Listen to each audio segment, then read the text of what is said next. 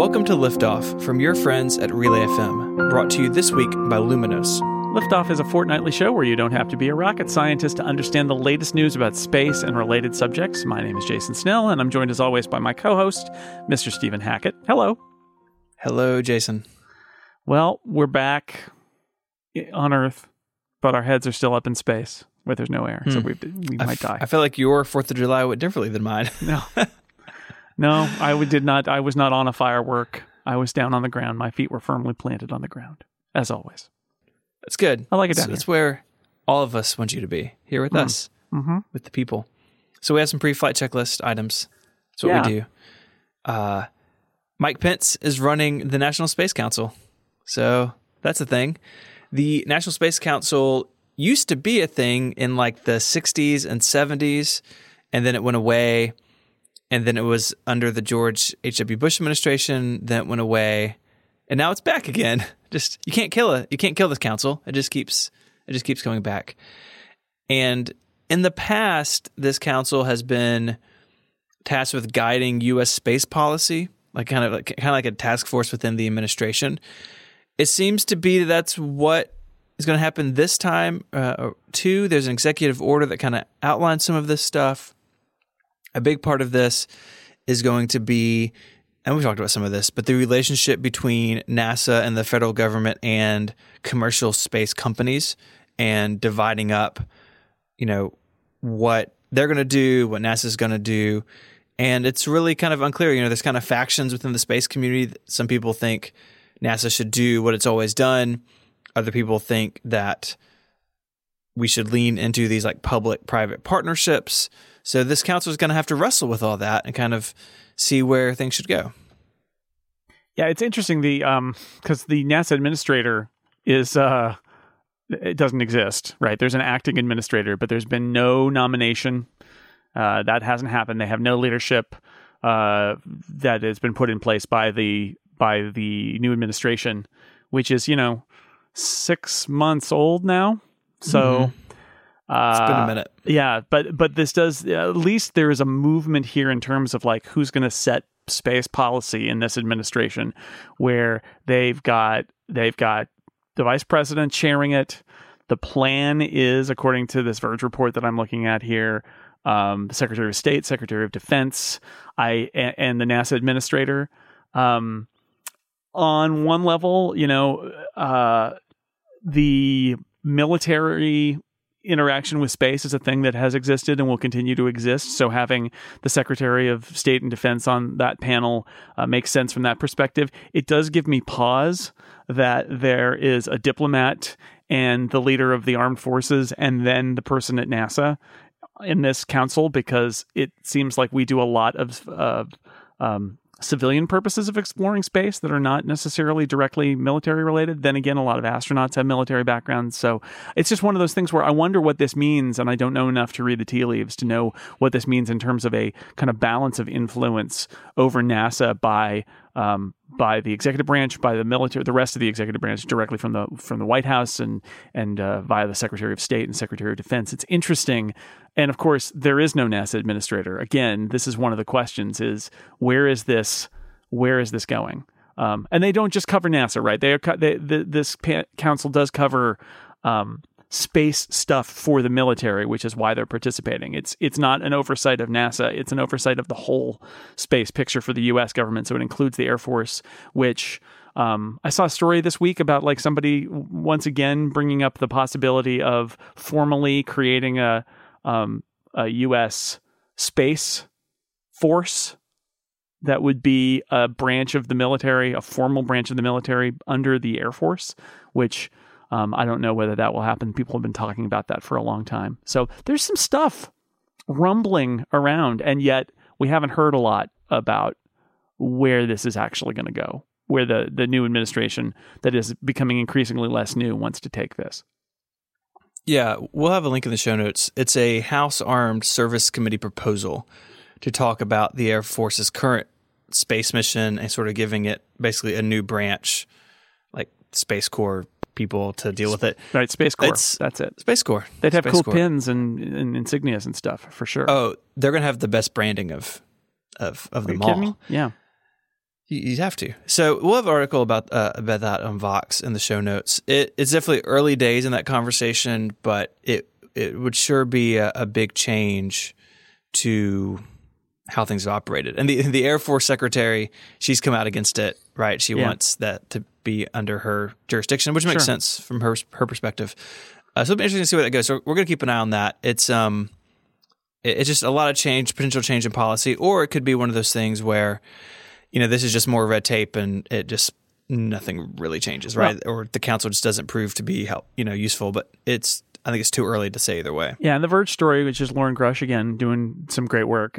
She depicts that there's definitely a couple of factions involved here, and it's pretty much what you'd expect, which is the group that is sort of NASA focused, and you contract with suppliers, and NASA puts it all together. And then there's the sort of commercial space, commercial crew and cargo, and that's let's let SpaceX and other companies do a lot of this work and contract with them, have NASA buy seats on their rockets rather than pay big contractors to build the rockets for them and that they manage it, which I know on one level seems not that different bureaucratically, but it actually is pretty different. Again, I feel like there are people with a lot of strong opinions about this, and I'd be interested in seeing who has the upper hand here, because I don't know about you, but I talk to people about space stuff. I actually had this happen a couple of weeks ago where somebody who acted like they really knew what they were talking about, but turned out they seemed to actually have no idea. And I think this is telling, because I think it means that there are people who have a pretty colossal failure to understand what's going on in space.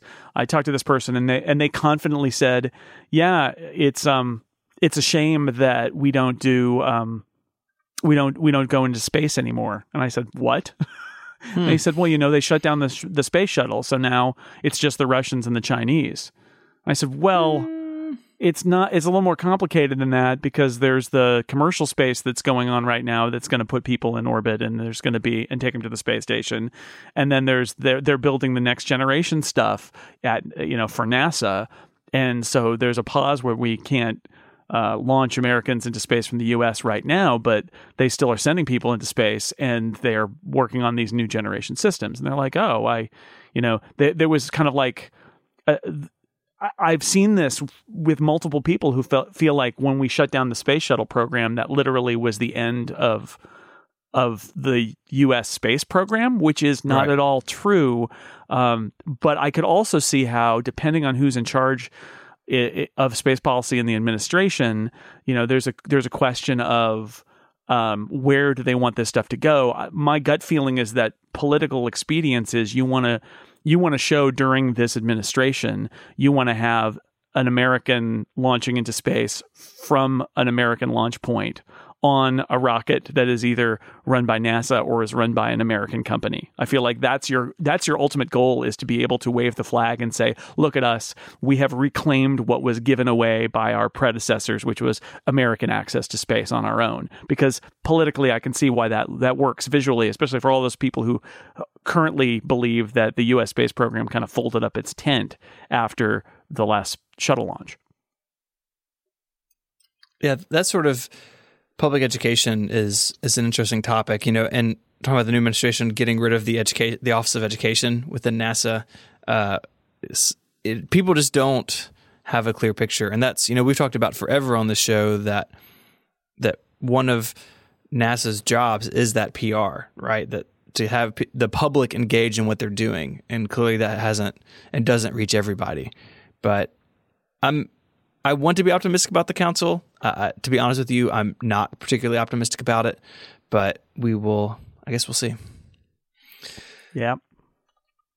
July 4th marked the 1-year anniversary of Juno arriving at Jupiter. There's a lot of J's in that sentence. Juno, Jupiter, July. And so Ars Technica, there's a nice sort of roundup of some stuff, some images from Juno. We've talked about these. I think you and I both have Jupiter as our desktop on our iMacs.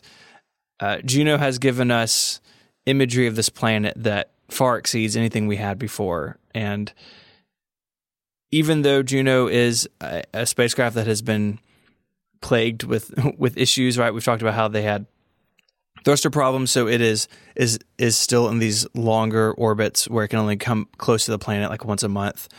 And even though that's the case, they're still getting the science done that they want to, but it's not. The time frame's all messed up now from what it was going to be. But I would say even with that, I think Juno is meeting its goals.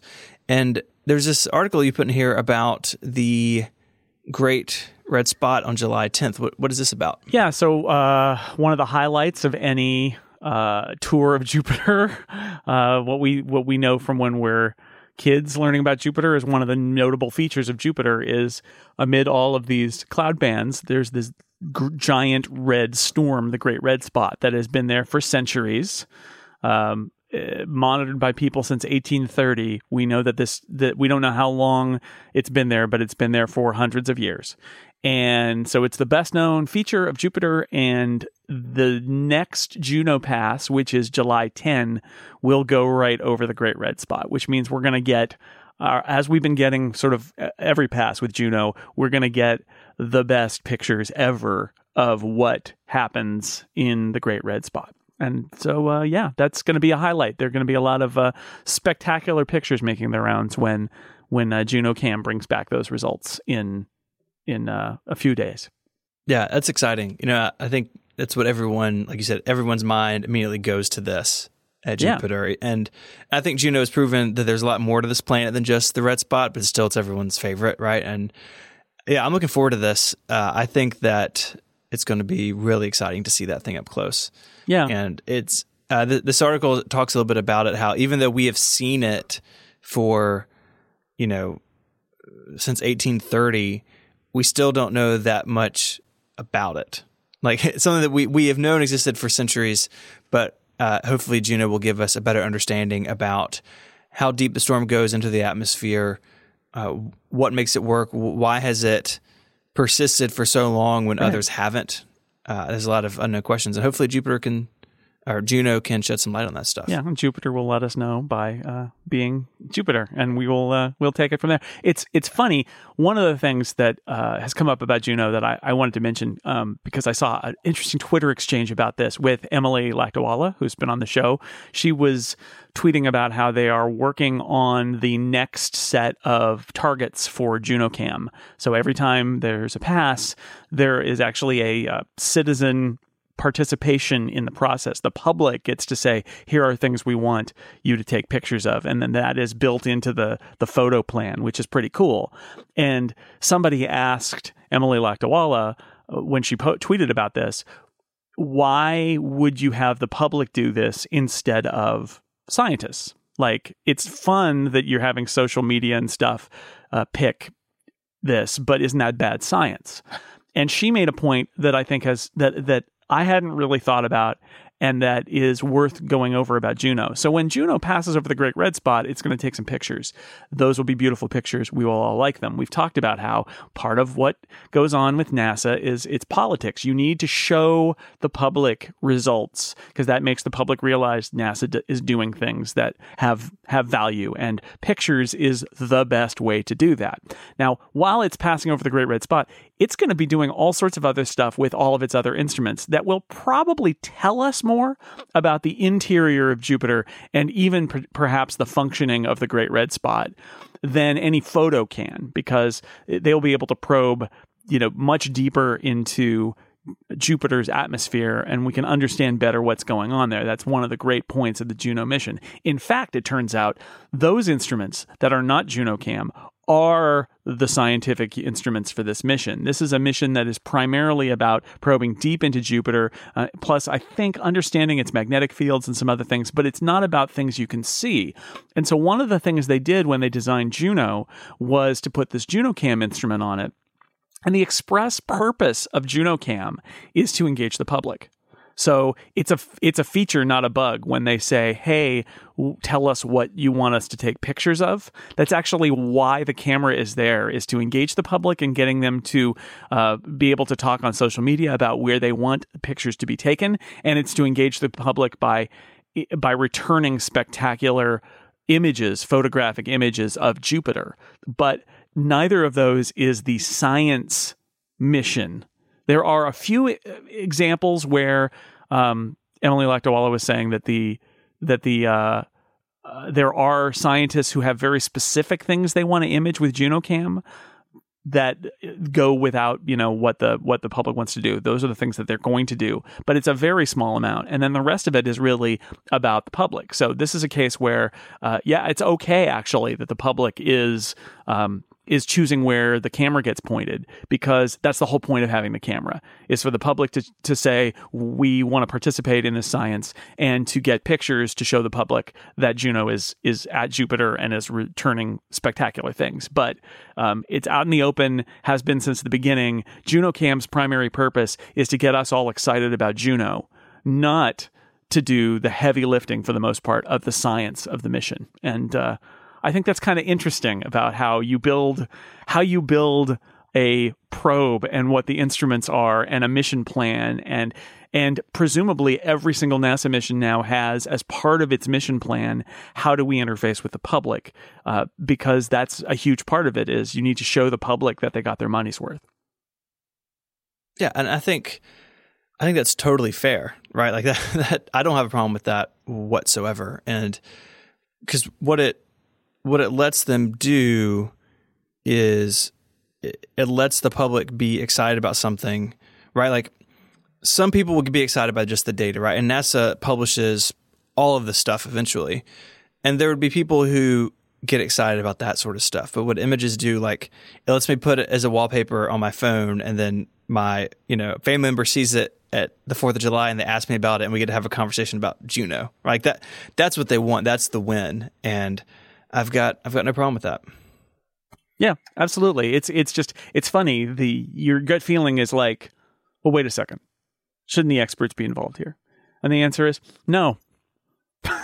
We didn't. The whole point of this is to do this, and that's cool, because it would be, let's be honest, it would be really sad if we sent this amazing probe incredibly close to Jupiter and got all the science we wanted, but didn't get any pictures. Right? We want pictures.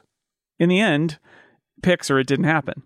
So here it is. There you go. So what's up next? We're talking about my Lego Saturn V. I think we need to. I think it's time for a Lego update. Yeah. Breaking news. So I have completed it. There's a link in the show notes to a gallery on my website.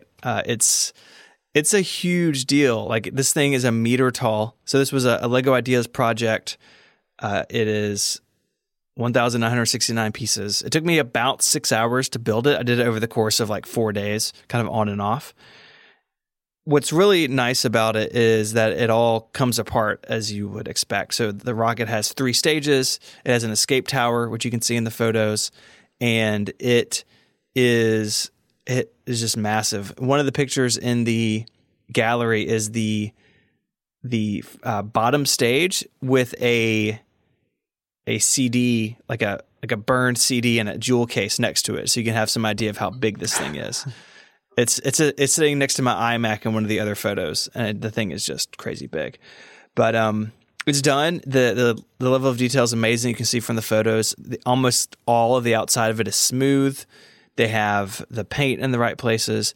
One thing I like is that there are no stickers. So I really dislike stickers on Lego sets. Ugh. I don't put them on. So I have the space shuttle that Lego did back in the 80s and 90s, which is huge as well. And it has no markings on it because I didn't want to put stickers on it.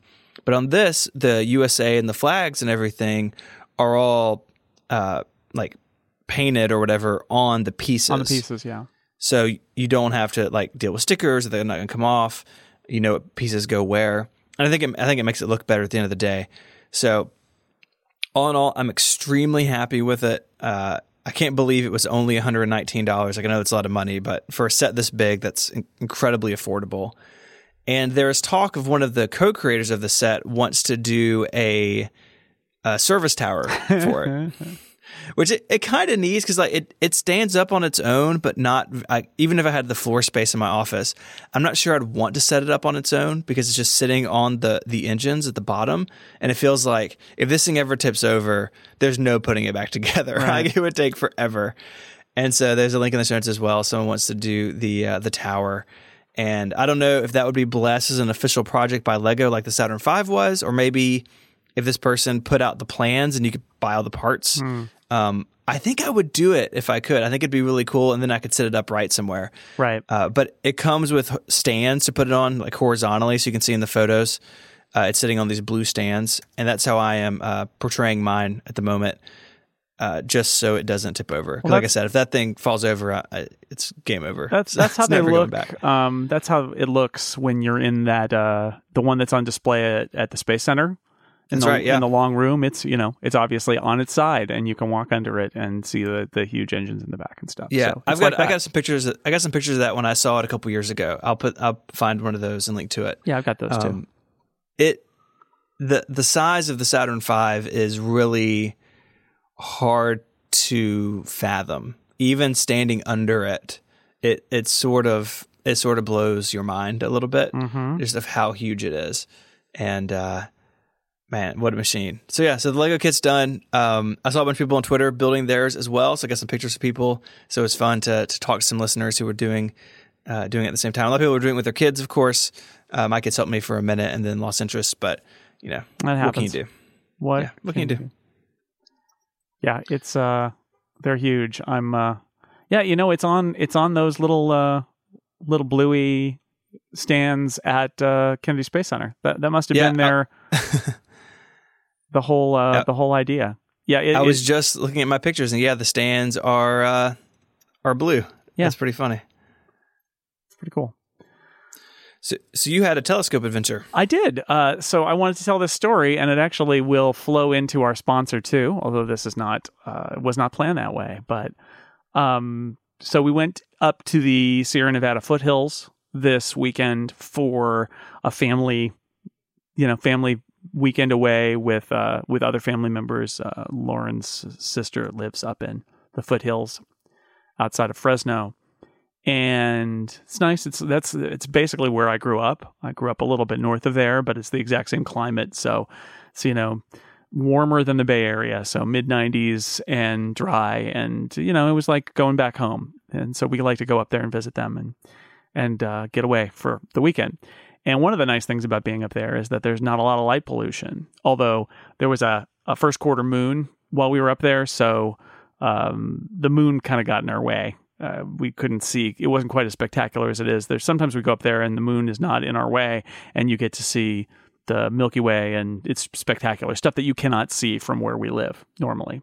And so this time, we tried to do this last time and we failed because it was checked out. But this time we checked out from our local library a telescope, because our library has some experience items that you can check out. It's not just, you should check with your local library, by the way. Sometimes they have museum passes and other things like that are not books, other things you can check out and have other experiences for free, thanks to your library. So we checked out this telescope, and I don't have the model of it, but it was a relatively small telescope with a tripod. And we set it up one night, actually 2 nights, and did some looking through the telescope. And I have to admit that my wife and I were probably more excited about it than the kids were, although we made them look too. And as somebody who has been doing video stuff for 20 years, I have comments about the tripod that comes with this thing, in that it's terrible. And I realized, again, the library's budget isn't particularly big, but the telescope I had when I was a kid, I remember it being big and having a big tripod, and now I realized it had some features that were really nice, that obviously my parents had made an investment in this thing, because this was just a tripod, an Amazon tripod for $15 is basically what it was. And when you have precision of trying to get a star or a planet or the moon in the lens of the telescope, and then you lock off the tripod and let go, and everything drops 1/10 of an inch, it's out of frame. So I was doing a lot of finding the thing I wanted to have in frame and then moving it so it was above my view, locking off the tripod and letting go, and knowing it would kind of flip back down a little bit, maybe into the view. So that I now know, if I buy a tripod at some point, to invest in a good tripod, ideally with some fine adjustments that they make on some, because that was really annoying. But we had a couple different eyepieces and a pretty nice telescope. And we saw some cool stuff. So it started with setting it up for the moon, and we had a little moon filter to put on it so your eyes didn't get blasted by the brightness of the moon. And we set that up, and again, the first quarter moon, so it's half illuminated, and there's nice shadow definitions going right over some of the bigger craters, sort of to the bottom of the moon from our perspective here in California. And that was pretty cool to see the moon that close up. But then I kind of, my wife and kids took over or did that part. And then I took over to do some more ambitious things. And we looked at Jupiter, which was very impressive because although on this telescope you couldn't see the horizontal sort of cloud bands, which I understand with a slightly more powerful telescope you can see, we could see 3 of the Galilean moons, which is, it's quite a funny thing to resolve this bright star in the sky, right, that you see. And then you look at it through a telescope and realize that you were seeing a planet because you can see it's got a visible disk. It's not a point of light. And you've got these 3 little dots right around it. And it's like, this is what Galileo saw and really would see night to night and realize that these things, and it's like, that's Europa and that's Ganymede and that's, I forget what the other one was that we saw. But yeah, so that was pretty great. And then the Callisto, maybe? Yeah, probably Callisto was the third one. And Io was not visible. But that was cool. And then I gave Saturn a shot because Saturn was also up at this point. And I thought, I've looked through a telescope at Saturn before, and that was like the key. That's like the solar system's best. If you can get that in the view of a telescope. So I managed to get it lined up and in focus and all of that, and told my wife and my father-in-law, it's like, all right, check that one out.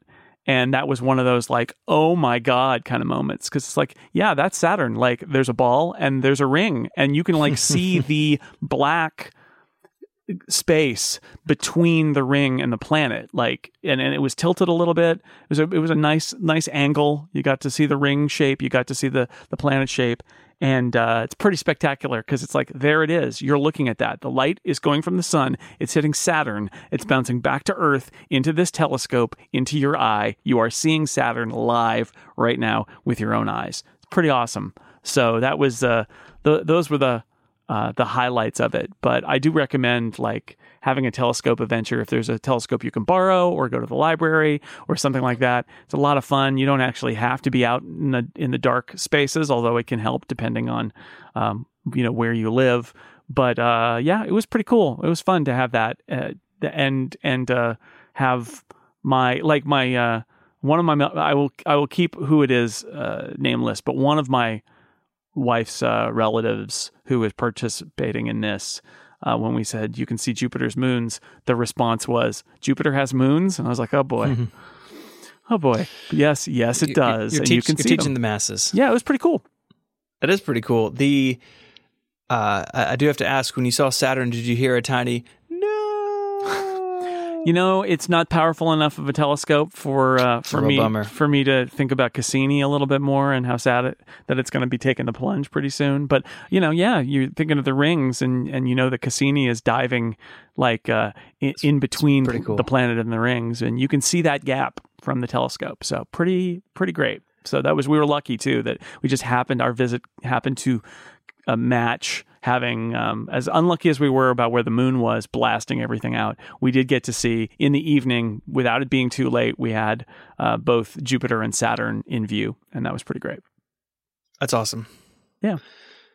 You can tell us about our sponsor? All right. Well, this is where our sponsor just sort of accidentally comes in and ties it all together, because this episode is brought to you by Luminos, the all-in-one mobile astronomy app for iPhone, iPad, and Apple Watch from WobbleWorks. It's in its 7th year of free feature updates, bringing the power of desktop astronomy programs to your mobile device. So I'm standing out there in the dry grass with the telescope. And what do? Open up my iPhone and open up Luminos. And it immediately gives me a view of the sky where I can see, okay, that's the moon and that's Jupiter and that's Saturn. Like, I've got my view. It knows where I am. It knows when it is. It has already put all of that stuff into its database and is showing me everything that's in the sky right now. But there's also a today button, basically, a right now, what's up. Literally what's up, like what's up in the sky right now button that you tap. And it says, okay, here's the stuff I've got for you. I've got planets, I got stars, I got comets, I've got constellations. There's like all of these different ways that you can kind of browse what is visible. So I tap on planets, and what does Luminos bring up? But like a little, it's almost like a Gantt chart for those project planners out there. It's going to show you like what planets are visible right now and what will be visible later. And it'll actually show you based on your location. It will show you like Jupiter is up and will be up until 2 a.m. Venus will be up at 4 a.m, but isn't up now, isn't visible now. So you can very quickly zoom in. In fact, you can tap on any of those. So I tap on Saturn, and it gives me information about Saturn, and I can tap again, and it has shown me exactly where in the sky Saturn is. And Saturn is very bright, so it's fairly easy to see. But you could do this with satellites and with comets and other things too. So that's what we use to orient. And in fact, that was what with Jupiter, I was able to zoom in on Luminos to the point where it would show what was expected in the telescope eyepiece in terms of what those moons were. It showed the position of the moons accurately and the names of them. So I could say, oh, that one's Ganymede, that one's Europa. And so that was pretty great.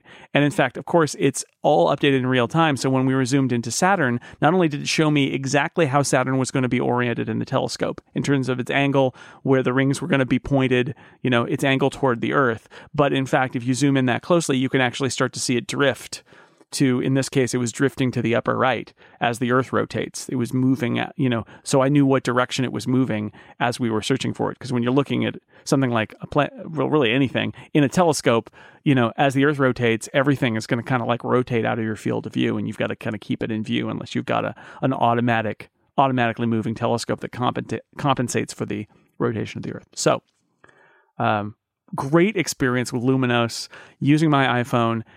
This app is constantly optimized for the latest versions of iOS. I wonder what they're going to have for iOS 11.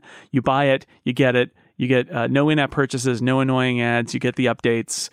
Pretty great. Version 9.2 is out now with these beautiful 100 megapixel textured views of Earth and Moon, as well as precise eclipse path maps for all of us who are going to be out there checking out the August total solar eclipse. There are precise path maps of that eclipse inside Luminos. It's got everything. WobbleWorks is a family business with more than 50 years of software experience, and they have crafted Luminos to delight both current astronomy fans and new ones, like the ones I was trying to make this weekend. Detailed planet and moon maps, tens of thousands of asteroids and comets, and so much more. You can find video screenshots and more at wobbleworks.com, or just go to the App Store and search for Luminos, Luminos. Thank you, Luminos, for helping me identify planets and moons and things in our telescope this past weekend, and for everything you do for supporting Liftoff. All right. So we have a second anniversary to celebrate on this episode. All right. So it's 20 years since Mars, Pathfinder, and Sojourner landed on Mars. Friends, really, little buddies. They went together. They're traveling companions, in fact. There you go. I like that. That's good. So Pathfinder was a lander. It was named, the full name was the Carl Sagan Memorial Station. And the entire mission, one of the objectives was to prove the development of a faster, less expensive spacecraft. And so this thing had 3 years of development and a cost of under $150 million were the goals. This is the faster, better, cheaper program, which has changed over time to the idea that you can have things that maybe have a little bit more budget than this.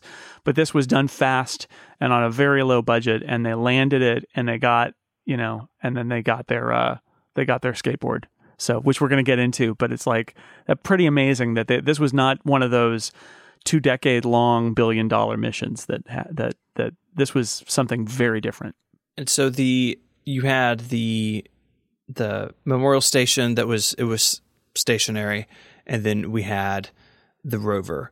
And I think what I wrote down in my notes was it looks like a science skateboard. Yeah, it's exactly it. It is. I think somebody said at the time, "Will everybody, we put a skateboard on Mars." On Earth, it weighed just 23 pounds, and it was the first rover to operate outside of the Earth moon system. So there had been rovers on the moon surface, but not anywhere past that. And this mission, I think, what I remember about this, I mean, I was a kid, but what I remember was the landing. So the entire, the platform and Sojourner were all wrapped up in this crazy airbag system. Yeah. And it basically just bounced its way across the Martian soil until it came to a resting place. Yeah. And there's some pictures of this in the show notes. There's some great concept videos about it. They don't do this anymore because the landers have gotten bigger and there's a limit. This is a very lightweight thing, so it allowed them to do this. But we've talked about this before, about the difficulty of landing things on Mars, that you have the speed to get to Mars, and then you've got to get in, and that Mars atmosphere is thin, but it's there, so you have to deal with the friction of the Mars atmosphere. But then you have to land, which means you have to cut a lot of speed because the atmosphere is not going to slow you down that much. So it's very hard to get anything to soft land on Mars. And their solution here was to bounce the last part, that they could just inflate the rugged airbag, and they figured that it would it would bounce a little bit and then eventually come to a stop, and then they would deflate and it would open like a bunch of petals, like a flower, and it totally worked. And they had an accelerometer, as my memory, an accelerometer in it. So when the data was coming back, they were actually able to count the bounces as it went down. They got the data back of like it bounced 6 times or whatever it was. They knew how many times it bounced before it settled. It's pretty wild. And the rover now uses this big like sky crane deal. Yeah, right. Well, they're lowering it. It's the idea that you have the retro rockets that fire in order to get close to the surface, but you don't want to fire all the way down to the surface because it's going to blow up a lot of dust and it's going to cover your solar panels with dust. So today what they do is they have the retros that fire and slow it down a lot. They have a parachute and that does the first part, and then they slow it down even further, but then they drop it on a cable so that the actual retros are not firing on the surface to blow up as much dust. And so then, the little cable comes out and they go, and it goes down and they drop it and like, okay. And then it blasts away and crashes nearby, which is super clever and weird and funny. But here instead they're like, okay, we're going to do, I think it's parachute. And then below a certain point with the parachute, we just drop the ball and see where it bounces. So it comes to a landing, and the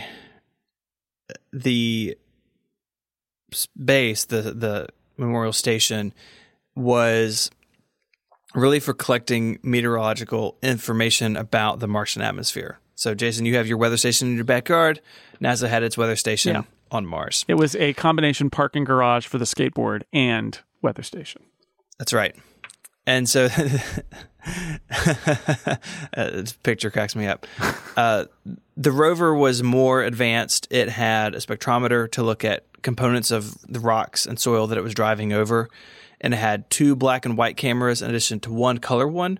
These were only 484 by 768, but 2 looking out the front, 1 looking out the back. And the lander also had a camera, had a stereoscopic camera as well. So really looking at the wind, and they had some magnetic platforms on the base, and it would basically collect particles of iron in the breeze and help give scientists an idea of how much particulate and how much iron was potentially in the air and the dust around this area. The stereo cameras also, there's so much that is paving the way for future missions here, but stereo cameras mean that they were able to get a 3D view and 3D pictures of the scene. And in fact, there's a book that I have that is a great book that is photos from this mission that is, and there's a whole chunk of them that are 3D.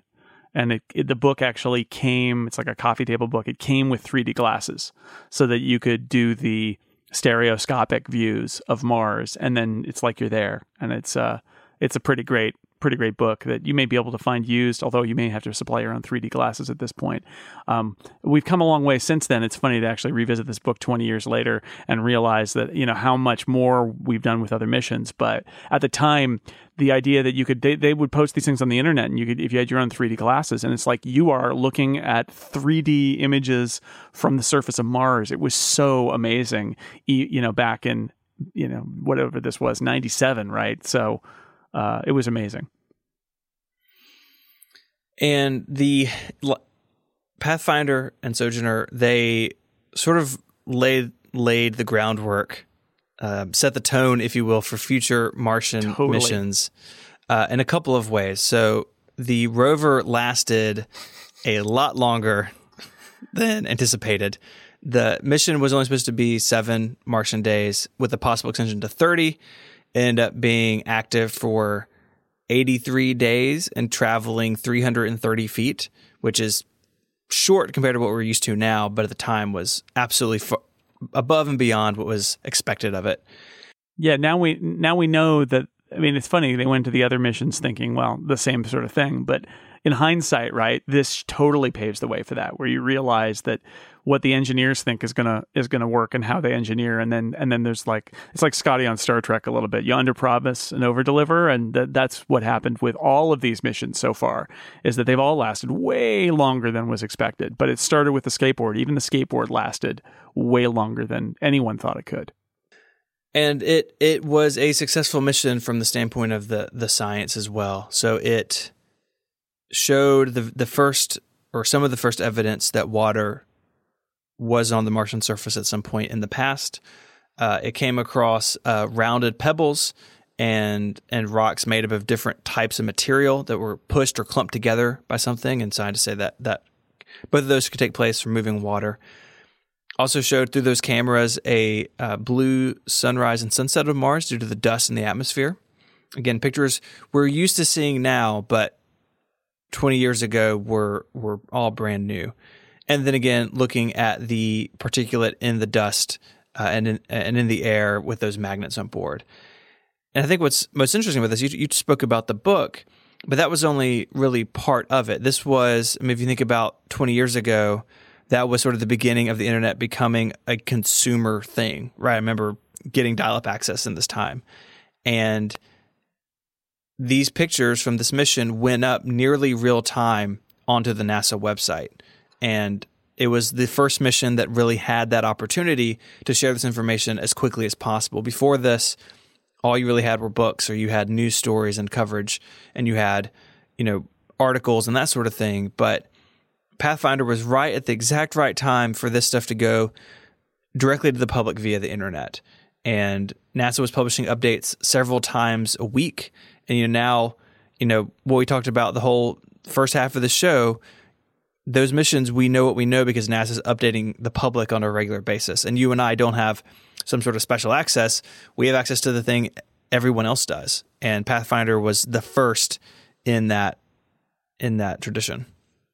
Yeah, it's also worth keeping in mind that this was the first landing since the Viking missions in the 70s. So 20 years had gone by since we had landed a station on Mars. So it was a big, and it paved the way for a lot more. But this was a big, there had been some failed missions, but here we had modern equipment. We were able to search. Previously, we had just had sort of the landing sites of various Mars missions over the years. And so we got new landing site, better equipment, and the ability now to have an instrument, essentially, that on that skateboard that could move around and give us close-up looks at the stuff that was around the lander, which had never been done before. This mission has come up in pop culture, and you are our pop culture expert. You knew what happened. So first off, and people who like Star Trek will not like to be reminded of this, but I'm going to do it anyway, which is footage of the Pathfinder and Sojourner was integrated into the opening sequence for Star Trek Enterprise, a not particularly loved Star Trek series with a particularly loathed opening credit sequence for reasons not related to Mars probes, but it's in there. And most notably, I would say, it is a plot point in the movie The Martian, which you and I watched and talked about, where Mark Watney has to go basically steal stuff from the Mars Pathfinder in order to communicate, to kind of hack his system to communicate back to Earth. It's pretty fun. Yeah, I love that idea of like just you're on Mars or on the moon and you're like, hey, I could go get that stuff that we landed here a long time ago, and that's like that whole plot point in there as he goes and steals the stuff from a previous mission. It's pretty great. So I think that does it for this week. Yeah, I think so. I mean, we celebrated some anniversaries, landing stuff on Mars on the 4th of July. Good call, whoever figured that one out. I know that was physics and luck, but also somebody thinking, how much better could that be? Putting a Jupiter probe in orbit around the biggest planet in the solar system on July 4th. Again, physics, but also amazing how that happens, right? 4th of July, space missions, amazing. Again, It's a little bit of science and a little bit of PR, and that's sort of how you have to do it if you're going to get money to explore the solar system. So yeah, great stuff. I wonder what we'll have in a couple of weeks, but there'll probably be like more exoplanets and who knows what else. We've been doing this. So this is episode 50. It is. So we've been doing this for roughly 100 weeks, roughly 2 years. And thanks to everybody out there who's listening, it turns out that enough stuff happens in space and related topics that we can talk about it every 2 weeks. There's enough out there for us to do this, which I think maybe at the beginning was a question, but it's turned out that there's always something happening in space. Space is big, and there are always things happening in it. Yeah. It's. I recognize the date as well as we started recording that. Oh, it's 50, and yeah, it's been a lot of fun, and I think that we have found a pattern in news and explainers, and we're going to get back to some interviews hopefully before long. Yeah. So yeah, it's been a fun 2 years. Let's keep doing it.